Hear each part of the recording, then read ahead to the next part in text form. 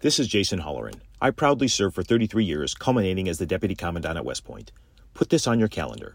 World War II weekend inside Old Bethpage Village Restoration on Long Island. Scores of operational vintage armor, in formation, May 18th and 19th.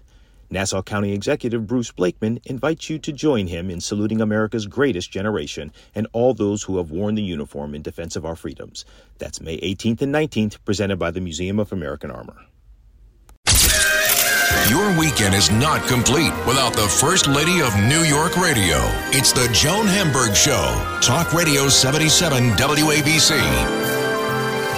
What happens when a Broadway star, Sharon Wheatley, starring in Come From Away during the pandemic, what happens when she finds out her show, like almost all of Broadway, is temporarily closed? The temporarily in the end meant almost a year and a half.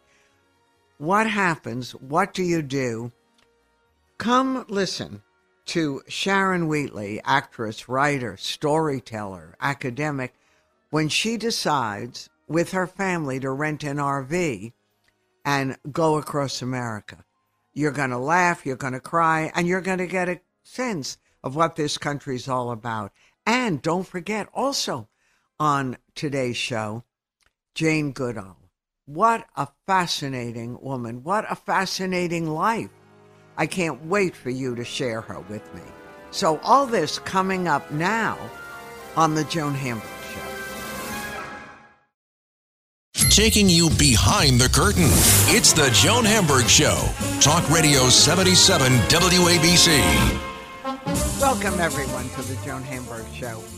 You know, we're looking back. People already are acting as if what we all went through is over, and I certainly hope so. But when I think about what I did for 2.5 years, I sort of come up with nothing. But actress and singer, writer, educator Sharon Wheatley had a different adventure. In fact, I was fascinated when I read that Sharon had written a book. She had written a book before, but she had a new book called Drive, and she and her family did something that I have fantasized about. I have a kid who lives in California, and of course, like so many of you with children and family away, we hadn't seen each other in a really long time. I wanted to rent an RV, drive across country, park in his driveway, and say, Mom's here. But everyone I knew talked me out of it. You can't do it. You don't know how to do it. It's huge. How will you get gas back up? Sharon Wheatley didn't listen to the naysayers. And when her Broadway show, she was working, Come From Away, and her wife, who is a theater manager, was working, but both their shows were on hold for the moment, or thought they were going to be on hold. Everyone thought it would be a matter of weeks. When her kids had school situations that were not going to be as usual, Sharon did something incredible. Welcome. I got the biggest kick out of reading Drive because it was not only funny, it was a look at America and look at how people are living. And it was, you know, that you did that was just incredible. Thank you. I have to say, I look back on it now and I think exactly the same thing. I can't believe we did it. I mean, I'm in the process of looking at booking a little spring break trip. And to be honest, I'm looking at, you know, ritzy hotels and how nice can I Resorts. make it? Yeah. No, I'm a resort girl. I am not a let's hop in an RV kind of a girl. I had never been in one in my life, nor, unlike you, I had never fantasized about doing it. But, you know, as we all know, coming through this pandemic, sometimes necessity is the motherhood of invention. And I had to get my child from one coast to the other, and I was raised to make difficult situations an adventure. And I thought, how can I do this? And I was scared. I'd be scared too. And you were having company, you know, but still. So where did the IV, did you just wake up and say, I'm going to do this and look at this? because of the pandemic, no one wanted to stay in hotels or motels and worry about food and eating in restaurants, right? It was anxiety time. It's true. And, sometimes it's when we look back at the beginning days of the pandemic now, I don't think that people are nearly as hesitant to stay in a hotel. I think that we've all figured it out in a way that we didn't have it figured out back in May and June of 2020. That was still very much, life was shut down, and people weren't traveling on airplanes and people weren't staying in hotels. There was still a lot of, I remember hearing stories about people who would rent a hotel for 2 nights and they would let the hotel room sit empty for the first night to get out any, infections that might be in the air. And then they would stay there the second night. And I just thought, well, that sounds expensive and still risky in terms of having to check in and go into elevators and everything else. And there was always the issue of really simple things like a public restroom. If you drive across country, you're still having to go into every public restroom. It seemed like everything I looked at was incredibly risky. Right, everything was threatening, and it really was, because we didn't know anything.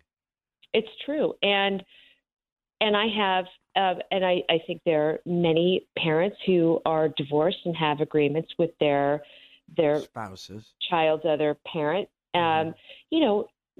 Toby needed to spend the summer with their dad in San Diego, and I thought, how can I do this?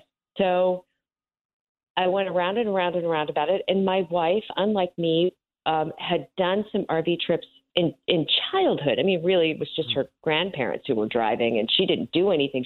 But she had very nostalgic memories of this and had always said, I want to go around in an RV.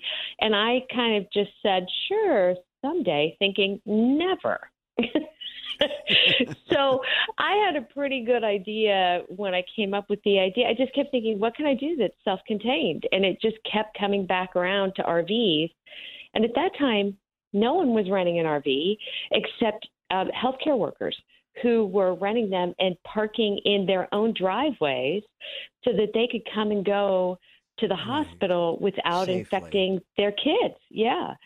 So I got a great deal because no one was doing it at the time. And they gave me an open-ended contract, which I didn't think that I would need. But we ended up hopping in that RV and figuring it out. And we stayed in it for 91 days. It's incredible because even though you were a Cincinnati girl and grew up where, even if you didn't live there, where I grew up in a town where I was in my car from the time it was legal and we drove all the time, but you're a New York City actress for all these years. And it isn't like you're driving great adventures or over difficult terrain. You had to get in this huge thing. And neither of you had done this really, where you were behind the wheel. And you had a kid with you, more than one at sometimes. And you had to figure it out, how to dump stuff out of it, how to gas it, how to turn it, how to make it in a driveway. I still don't know, even reading your book, Drive, how you did this. We watched Did you YouTube go to videos. school, by the way, for it before you took off? No. We went to YouTube school. We sat, the luxury of the pandemic is that we did have a lot of time as Toby was in homeschool and finishing up 6th grade, which is the grade that Toby was in at the time. Martha and I sat in the living room of the Airbnb that we had rented in Cincinnati, and we watched YouTube videos, which there are tons of them, with every single different detail about how to dump it. And Martha would focus on all of the functions of how to dump the this and the that and this and the that. Meanwhile, I was planning the color scheme and how to have the most comfortable bed and how do you drive and not have, your smoothie maker fall and smash in an RV. So we were working on completely different things, but it in this case, it worked really well. That we're so different, it worked very well it was in our favor. But it was still incredibly intimidating, and we learned so much just on the first day. Well, and then when your wife had to go because her show was needing her, and they were doing recordings and stuff where and it was thrilling because you guys also had to deal with the money issue. When actors don't work, they don't get paid. That's right. I mean, we had basically, my sister said to me at one point, how are you going to pay for this? And I said, I've got a 0% credit card and a dream. I mean, we just put it all on a 0% credit card. So Martha was the production stage manager of Diana the Musical, and they did a lot of work during the pandemic on the show. And so Martha was constantly in Zoom meetings for Diana, and we were racing from free Wi-Fi to free Wi-Fi, trying to make sure that she was able to get in on these Zoom meetings, parking in McDonald's parking lots or parking in Starbucks parking lots or public libraries, any place that had free Wi-Fi that might reach the RV. So that became an unexpected goal to achieve every day. And she would do Zoom meetings, and I would walk the dogs or whatever. And then we were somewhere in the middle of Montana. I mean, really deeply in Montana. And she got a call that they were going to film Diana the Musical for Netflix. Now, that's a break. I mean, it was great. And, well, Martha cried, and I crunched numbers is kind of how it came down. And we looked at each other and said, you've got to go. You have to go and do this. And so then the decision was, am I going to turn the RV in and wait it out, or am I going to keep it out? And at this point, it was so close to the time when Toby was going to be done in San Diego. And then we had the issue of getting them back. And at this point, my older daughter, Charlotte, was also in San Diego now at this point. And so I just called Charlotte up and said, what do you think? Can we do this? And Charlotte agrees to everything. And I had How old is Charlotte? She was a teenager, or she was 23. 23. So yeah, I was 22 actually at the time. Oh yeah, she was totally into it, and I just thought, it's interesting here. I wrote this book called Drive, and I talk about driving an RV, and I sound so cavalier about it, but the truth is, I was very nervous to do it. Very nervous to do it. Sure, by yourself, really, with your kid. Yeah, and I thought, and Martha had done the majority of the driving, I would say, and I'm a very good driver, but, the pandemic, as everybody knows, I think did take a toll on people's psyche in a lot of ways. And I was having some anxiety issues and everything else, and I thought, I really have to think about whether or not I can do this, just safety-wise. I mean, I knew I wasn't going to wreck the RV, but I just thought, do I want to? Anxiety provoking. Yeah, do I want to white knuckle it? Really, was my question. And when Charlotte was so into it, I just thought, she had felt left out.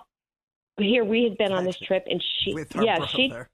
Exactly. She'd been doing something else, and she really wanted to go. And I thought, all right, this is a moment where I show my kids what I'm made of. Right. And so in a lot of ways, I think the book is about a lot of things, but the book's about parenting. It is. And resilience. Yeah. Yeah. And we had a blast. I mean, it was, I always said to Martha, I said, if you really replay your life when you die, those moments before, these are the days that will go through my head of what we did during that time. And my kids and I know each other on a different level, and Martha and I certainly do. And we all argued, and we all, it was a Technicolor. Yeah, you're tough. You're trip. In a box, a great big box on wheels. And you had animals with you too. It wasn't like it was just you and one or two kids. It Oh, was a no. whole menagerie in there. It was. Well, when you're packing up your life, You you need pack to up take the everything. pets. Yeah. That's right. Oh my gosh! That's And what we there did. was so many funny scenes of you guys pulling with this huge thing into friends in various parts of America into their driveways, and because of the pandemic, no one was willing to let this crazy family in their houses because of Yeah, contamination. it's true. Nor did we want to do that. I mean, we really felt very protective of everyone that we were seeing, but also people were lonely. I mean, by this point, this is June, July, August, September of 2020, and people had been stuck in their houses for a long time. So we just got this crazy notion to do something that in the RV community is called mooch docking, which is where you park in someone's driveway and then you run an extension cord, just a basic outdoor extension cord like you would use for like Christmas lights, Right. into their house. And then we could use that to make coffee in the morning or run a fan. But they call it mooch docking because you're borrowing their power. Their power. And we would, fill up our tank with their hose so that we had water. And then we would just barbecue and stay outside. We never went in anybody's house. We slept in the RV. We used our own bathroom. But we got to visit with people across the country, and our friends were very starved for visitors. Yeah, so we always said, if you had a flat driveway and we knew you, chances were you were going to get a phone call from us at some point. And there you were. I'm talking to Sharon Wheatley and her new book, Drive. Do you sense, having driven across and into gorgeous places and not gorgeous places and meeting people everywhere, that you got a feeling of what America's about or what people were thinking during those times? There's been so much anger and so much political stuff. You guys are in the world of art and theater. That isn't your world. Was that evident or it wasn't? You all had a commonality. One of the goals of the trip, that Martha and I set as a goal in the beginning, was that we wanted to get out in America. And originally the book was called Out in America, which I liked because it had a double meaning. It had sort of, Martha and I as a gay couple out in America, but also just being, Martha and I live and work within a 5-block radius. And here in Manhattan, in the epicenter of, liberalism, as my dad would say, your politics have to do with your zip code, which always made me mad. He was very Republican. My mother was very Republican, both of them conservative, Martha's parents as well. And when my parents died, I had this sense of my connection to the other political party, the other view of America is gone. And I think both Martha and I felt very strongly about wanting to get out in America and meet people.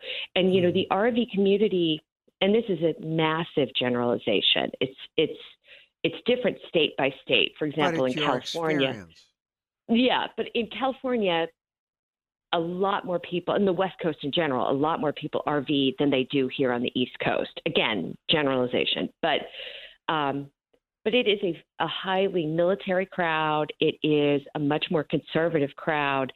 And we knew and felt the risk of driving into different RV campgrounds as two married women. And I definitely was nervous about it. Martha's more comfortable in general. And less, I'm a nervous Nelly. So, I'm nervous about everything. I found that people absolutely are people.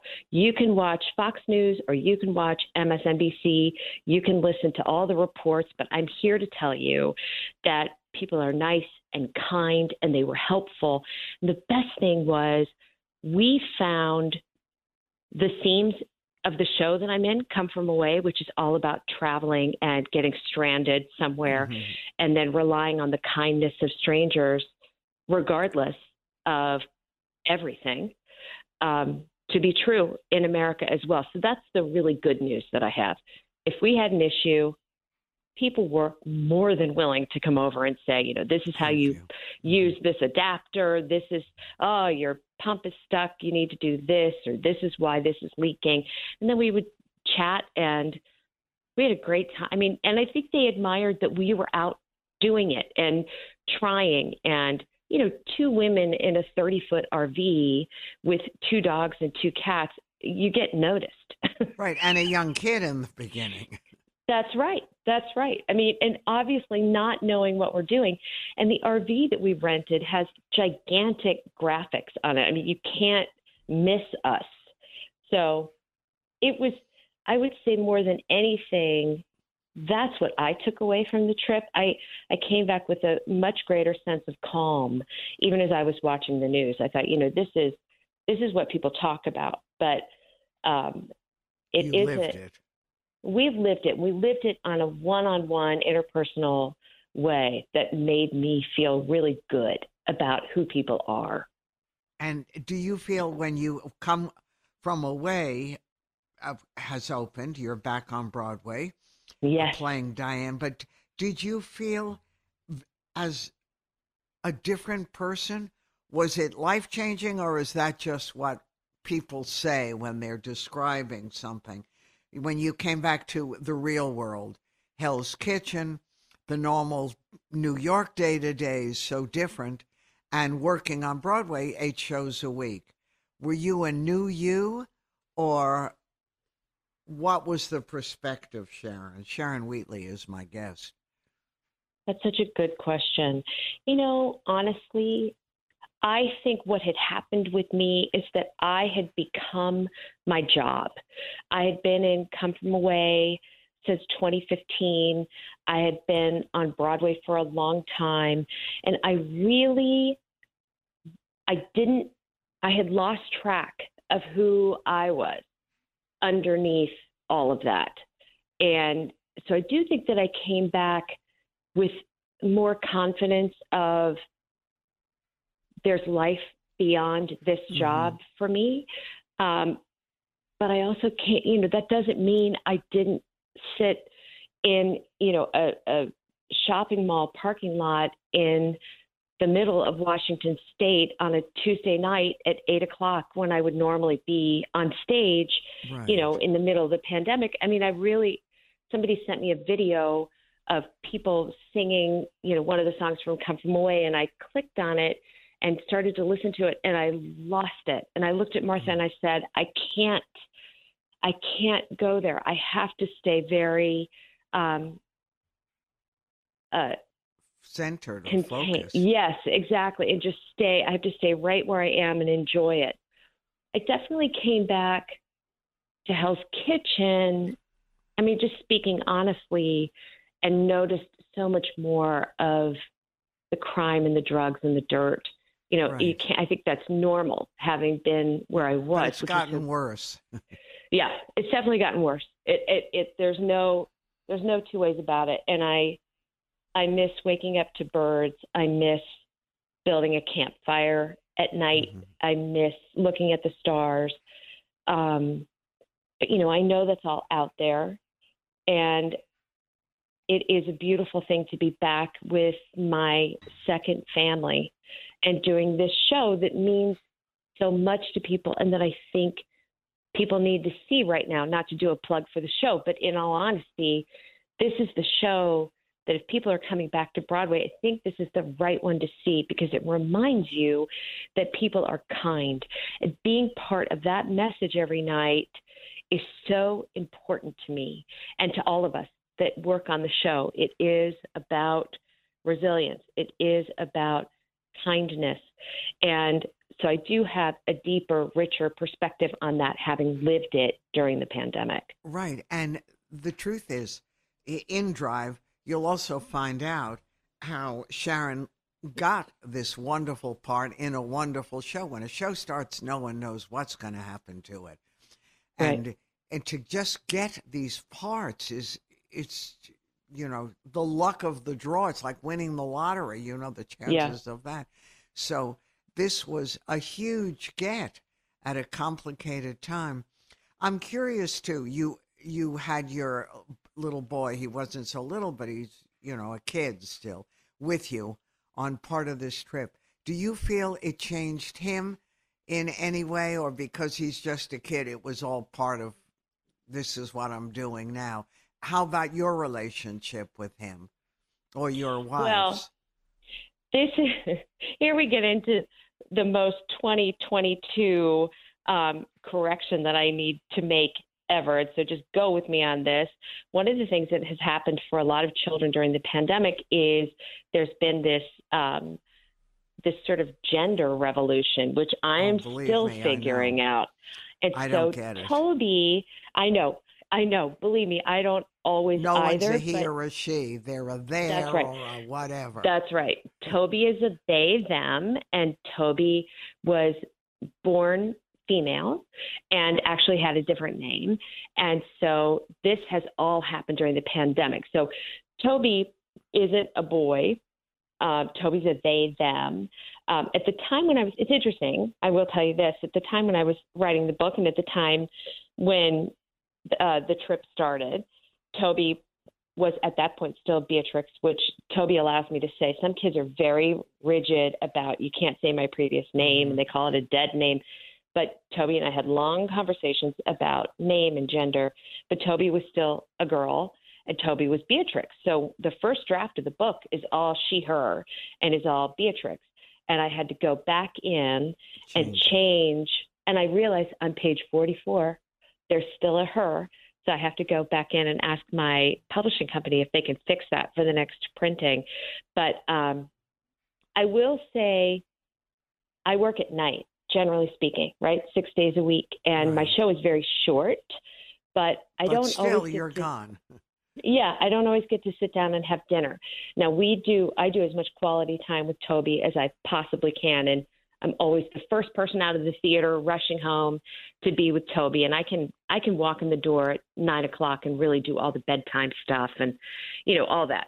And we're in very close contact all the time. But I think for Toby, it was the pandemic, as it has been for so many kids, has been so traumatizing. And to give Toby and Charlotte, who's my older one, this gift of learning how to make life an adventure, even when the adventure is my mom's in a bad mood, the dog just threw up, now I've got to walk the dogs, the fire won't start, it's raining, it's muddy. It's at least we have something, and we were all together and we laughed and we cried and we have something vibrant.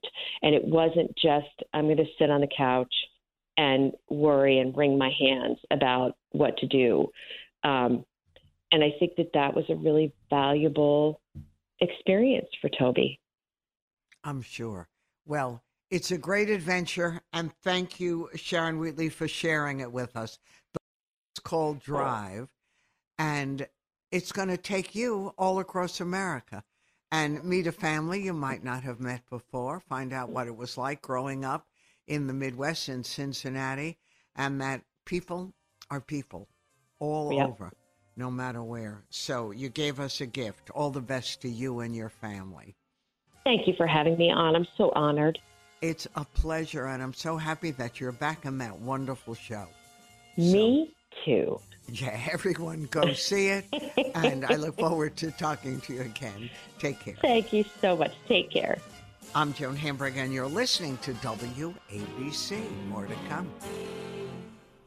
Hey, it's Ryan Reynolds, and I'm here with Keith, co-star of my upcoming film, If, only in theaters May 17th. Do you want to tell people the big news?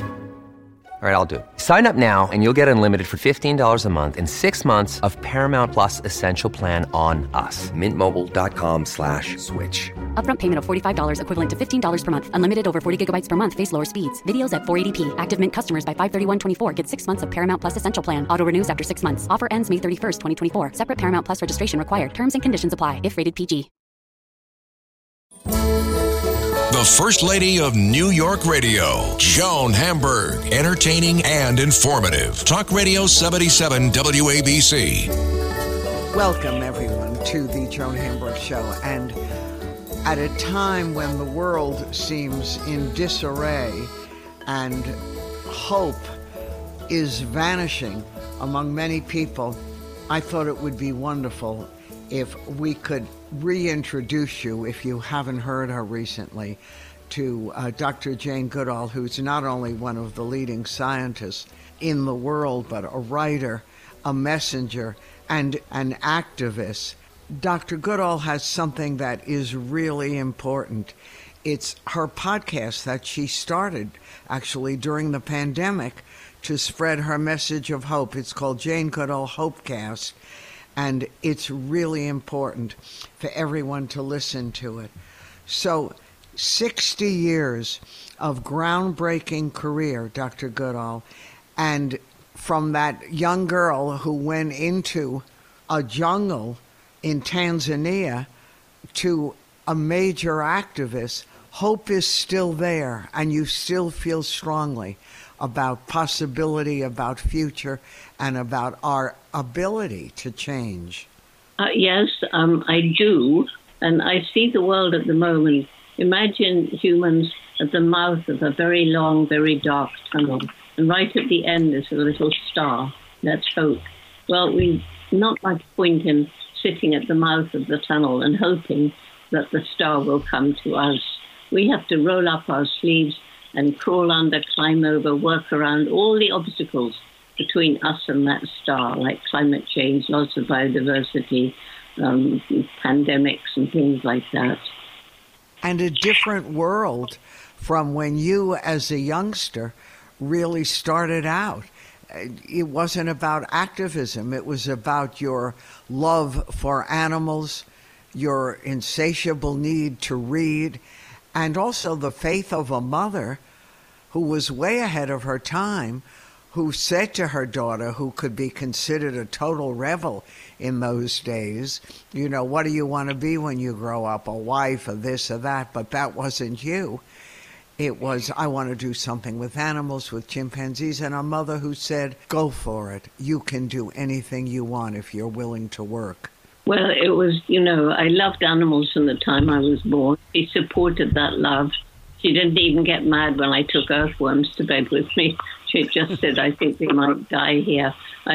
She thinks I was interested in how they walked without legs.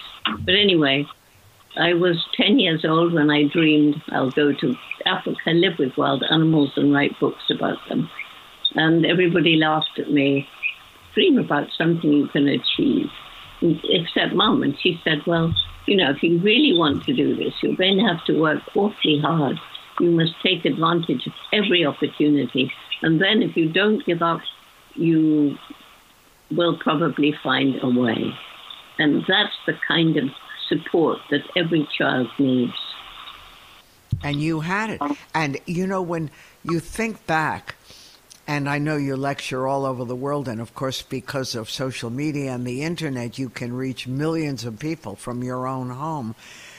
But when you look back and you see the coincidence of life, you going to stay with a friend at their farm, and you meet a man who literally changed the course of your life and made that dream come true. And you went for it. Yes, well, it was amazing, wasn't it? I mean, if I look back at my life now, I just see all these turning points where, but for something, I might have gone a different way and not done what I have done. It's really quite amazing. Yeah, and amazing that you met this man who was renowned in his field, and he was looking for a secretary and assistant.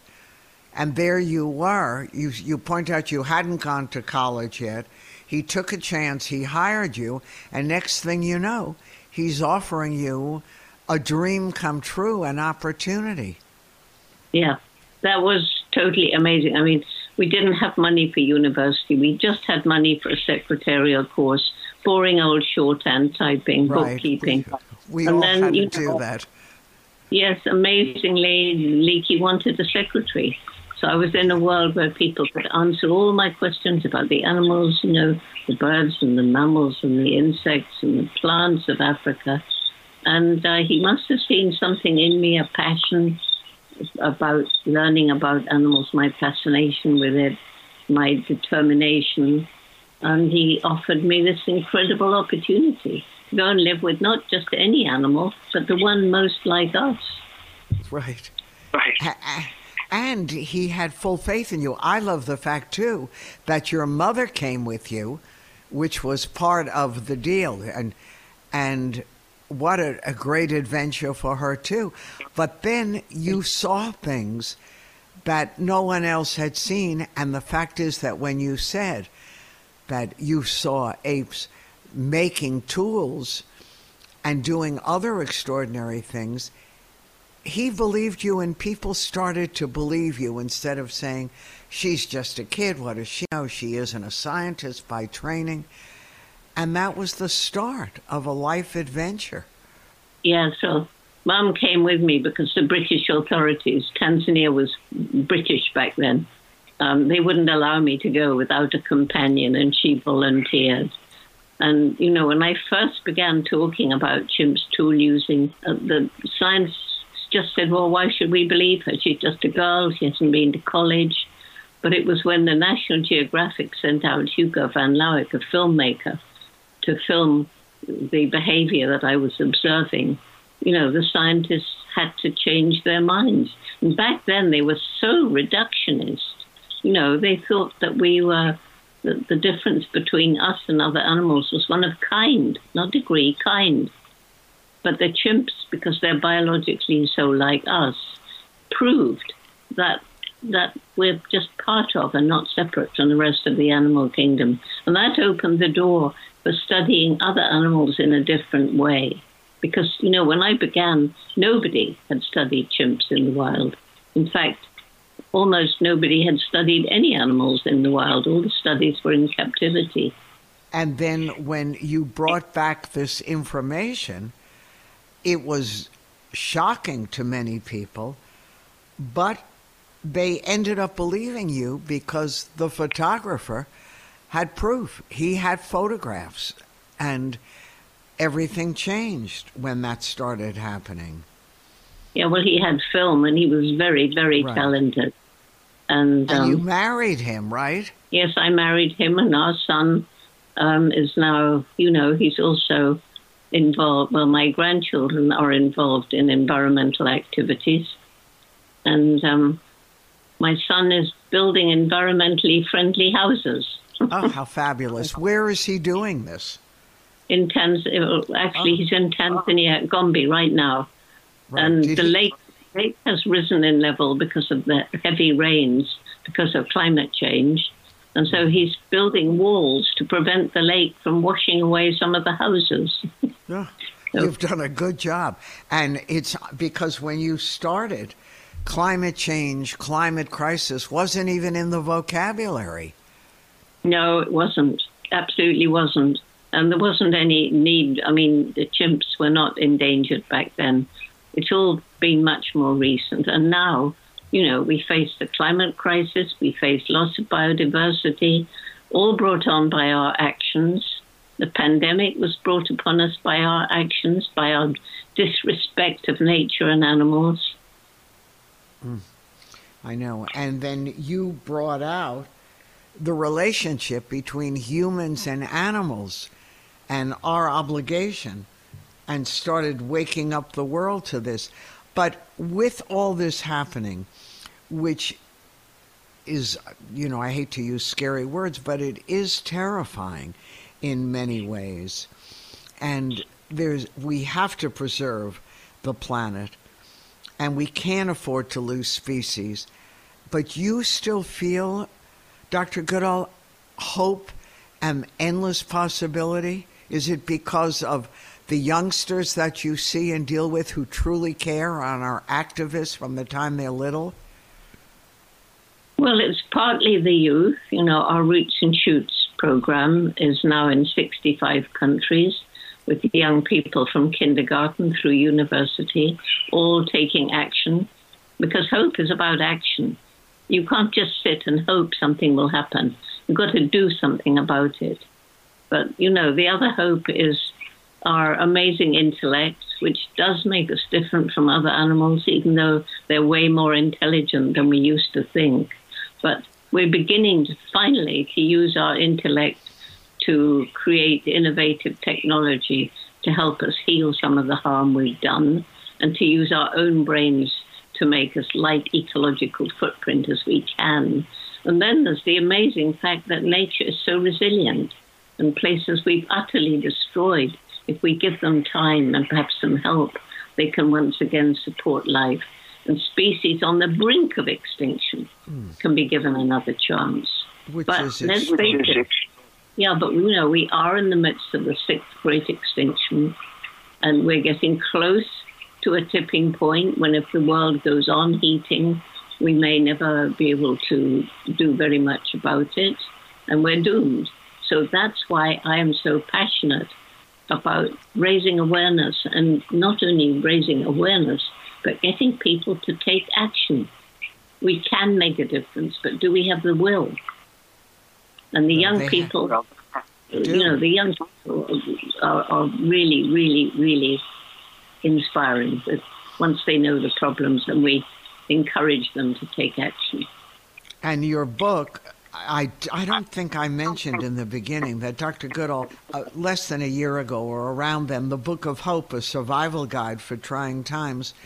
We need that absolutely more than ever, and that book has had and is having a great impact on all of us who may not be scientists or authors, but the book hits home, and it's really important. Are you amazed by your outreach even now at this point, when a lot of it, when you were traveling constantly, and now I'm sure the pandemic seems to be calming down, but the world is still in horrible shape, and you're doing a lot online. Are you surprised by the outreach of all that? Well, I've got a wonderful team at the Jane Goodall Institute helping to create Virtual Jane. And I'm told that I've reached literally millions more people in many more countries. I mean, I can be in 4 different countries in one day, but it's exhausting. Huh? I've never been as exhausted, much more exhausting than traveling, because you can be doing two interviews and a podcast in one day. You can be in 4 different countries. I haven't had one day off. I haven't had one weekend off since the pandemic began. Wow. But, yeah.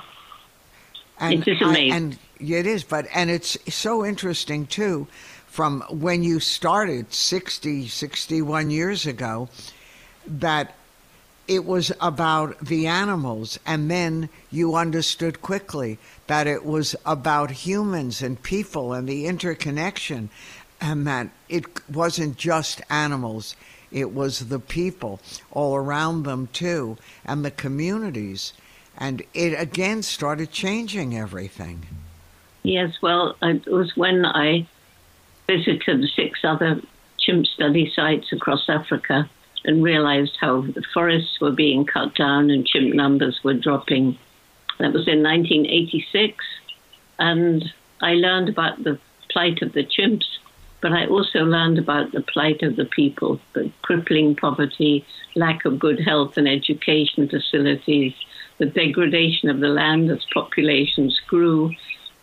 And flying over tiny Gombe National Park, where the study is still ongoing, seeing that what once had been a great stretch of forest was now a little island of forest, and all around the hills were bare. And it hit me. I mean, this is because the people are so poor. They're cutting down the trees to poverty. Jobs, to money, poverty. I'm Joan Hamburg talking to Dr. Jane Goodall, and we were talking about the fact that it all started with animals, but it then extended to people too. And this is major. If people are living in poverty, then they're going to do things to make money, to make land, to make things grow. And this is why the connection between the world of the animals and the world of humans is so important. They have to be taken hand in hand in many ways. Do you find that this is a message that people understand? Saving animals and nature means saving the population as well. Well, people are getting more aware, and this pandemic has helped, because we brought the pandemic on ourselves by our disrespect of animals, not treating them as the sentient beings they are with their own individuality, but capturing them, trafficking them or their body parts around the world to sell in wildlife markets, crowding them in tiny cages, stressing them, creating amazing conditions for a virus to jump from an animal to a person. When that happens, if it bonds with a cell in the human body, then it can create a new so-called zoonotic disease. And apparently of 70+% of all new human diseases are zoonotic in origin, either from crowding animals closer to people by destroying their environment, or through these wildlife markets, or the factory farms, where we crowd billions of sentient animals in terrible conditions. And, each one of those animals, each pig on a hog farm, is an intelligent being with its own personality. And feelings, as you point out. Yeah. And animals have emotions and feelings. They do, all of them.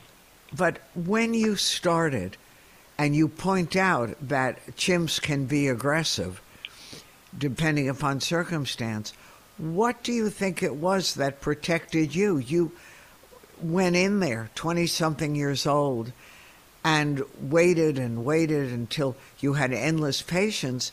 They started accepting you. But what do you feel it was that enabled you to do that and not be attacked or harassed by the animals who could be protecting their own turf?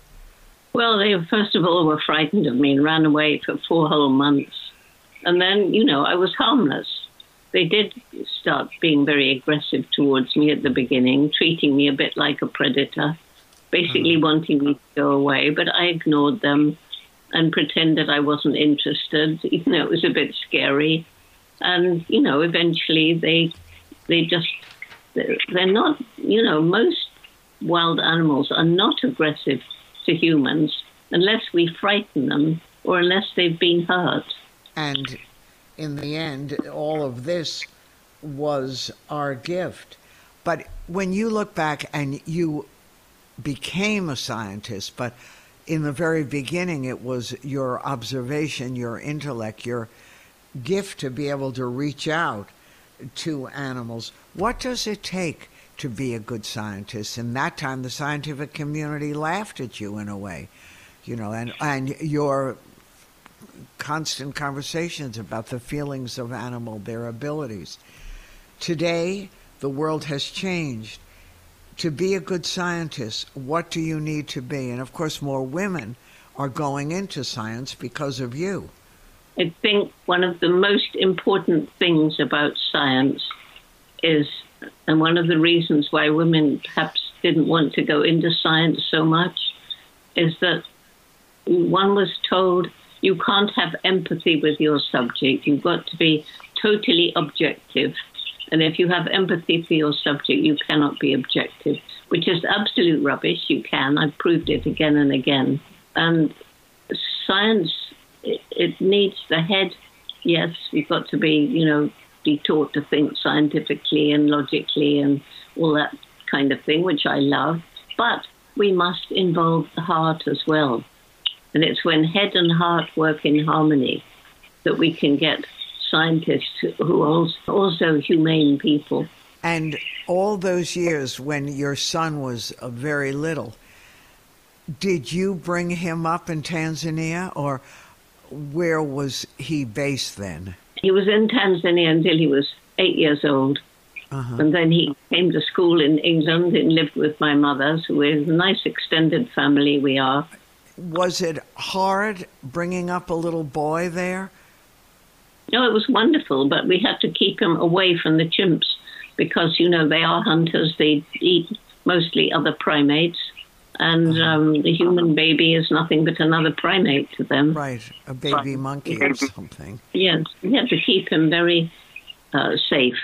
We had a house on the beach where the chimps seldom go. And he was always with someone. And he probably loved it from the time he was able to talk. Oh, yeah, what he loved was, the Gombe stream is on the shore of Lake Tanganyika. Mm-hmm. And he could swim before he could walk. That was his thing, the lake. Fantastic. So many things are going on in your life. Is there a wish list of things that you plan to do in the near future? Well, I mean, I'm nearly 88. I will go back on the road. I'll probably never do quite as much traveling since discovering how much more outreach I can have from one place. But, I want to visit my friends again. I've got friends all over the world, and Zooming is okay, but actually being with them is better. Uh-huh. The things I used to want to do, like going to the wild parts of Papua New Guinea, I know I can't do those now. When you're 88 and you've got one knee that had a broken kneecap at one point, and, you have to yourself a little bit. I'm still jolly active, and I can climb around Gombe, but I'm not any longer going to try and go on long, arduous expeditions where I'd simply be a burden on everybody else. And I'm curious, at this point in time, when we have crises on every level in the world, what is your feeling? Are world leaders going to ever follow through on the promises, including climate change, which is essential right now? We could be on the brink. We are on the brink. And, I took part in COP26 in Glasgow virtually. I wasn't there. Mm-hmm. If all the leaders kept to their promises, then that would be great. But they never have so far. And the only thing is climate change is higher on the political agenda. More people know about it. More and more NGOs are working on it. Youth groups are working on it. But, we've now got this terrible situation in Ukraine. What's going on in Ukraine now takes me right back to when I was a child growing up in World War II. And, for about a year, Britain was the only country in Europe that wasn't either defeated or had capitulated to Nazi Germany. And we were not prepared for a war, not at all. But there we were, with no proper defenses, except very brave young airmen going over and mostly getting killed. But we had Churchill, and he roused the spirit in the British people. We will not be defeated. And I see the same thing in Ukraine. Yes. And finally, the free world is beginning to come together, and support is pouring in to help the beleaguered people in Ukraine. And, all these over 1 million refugees. But you see the wonderful side of humans, people opening their houses to the refugees, people rushing in to volunteer in Ukraine, even though the situation is so grim.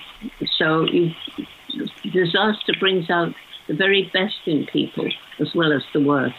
Right. And with your messages of hope, it makes such a difference. I highly recommend the Book of Hope, Dr. Goodell's podcast, which is Hope. And we absolutely need it now. All the best to you. I'm grateful that you took the time out of your busy schedule. I look forward to talking to you soon. Take All care. right. Thank you very much. Anytime. And I'm Joan Hamburg, and you're listening to WABC. More ahead. Another day is here, and you're ready for it. What to wear? Check. Breakfast, lunch, and dinner? Check. Planning for what's next and how to save for it? That's where Bank of America can help. For your financial to-dos, Bank of America has experts ready to help get you closer to your goals. Get started at one of our local financial centers or 24/7 in our mobile banking app. Find a location near you at bankofamerica.com/talktous. What would you like the power to do? Mobile banking requires downloading the app and is only available for select devices. Message and data rates may apply. Bank of America NA, member FDIC.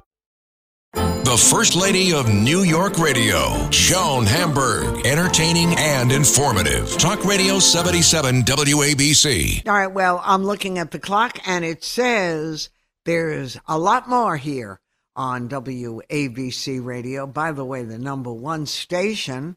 It's very exciting, but I'm so happy that you joined me today. Thank you for Dr. Goodall, and thank you for actress, writer Sharon Wheatley, who during the pandemic did what some people like me fantasized about doing. She rented an RV with her family, never did anything like that in her life. Her show was on hiatus, like all of Broadway, and drove across the country, saw America.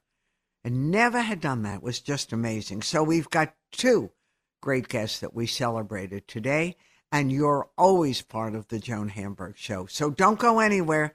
Stay right here, because you've got a big day ahead of you on the best radio station in America.